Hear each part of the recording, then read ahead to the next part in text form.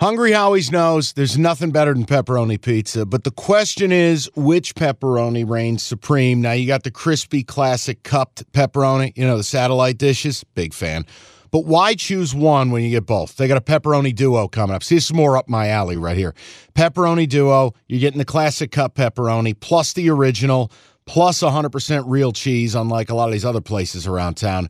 Get a large pepperoni duo, $9.99, only at Hungry Howie's. You realize we spend a third of our life sleeping? I know, stuck in traffic was a good guess too, but now that you know you sleep so much, why aren't you sleeping on the most comfortable mattress arguably made in America? A brand new iComfort Eco by Serta. It's supportive and designed to keep you cool, comfortable, and feeling restored. Or check out Serta's Perfect Sleeper for pressure-relieving comfort and support while maintaining a balanced temperature. Serta mattresses made right here in Michigan, and they have been for over 110 years. Go to Serta.com. Find a retailer near you. That's Serta.com. This episode of Cash the Ticket is brought to you by FanDuel.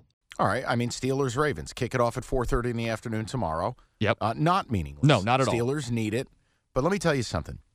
I actually leaned to the team that people think it's meaningless for, which is the Ravens. Tell me if I'm overthinking it, but look, no Lamar, that's fine. They have Tyler Huntley. John Harbaugh is not a dude who lays down to anybody.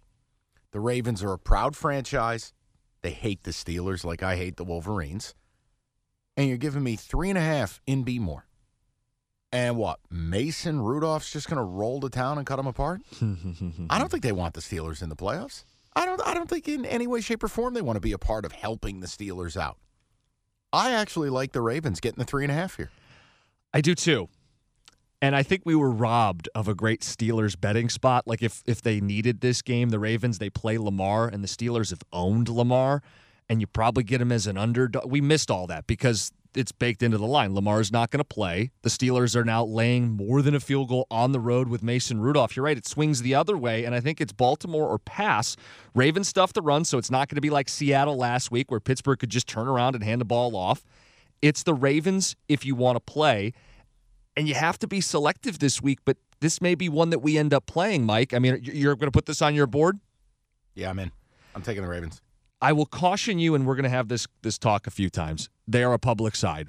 Chalk is chalk this week. People are seeing what we're seeing. I don't know that there's a lot of value this week, but you're still comfortable betting with the public with the Baltimore Ravens.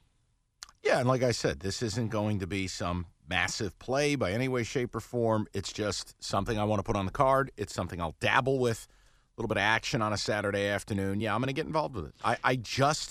I cannot believe the Steelers are going to continue this, and I don't think the Ravens are going to be the team to lay down for them. Steelers scenario for fans. They're in the playoffs in one of three scenarios.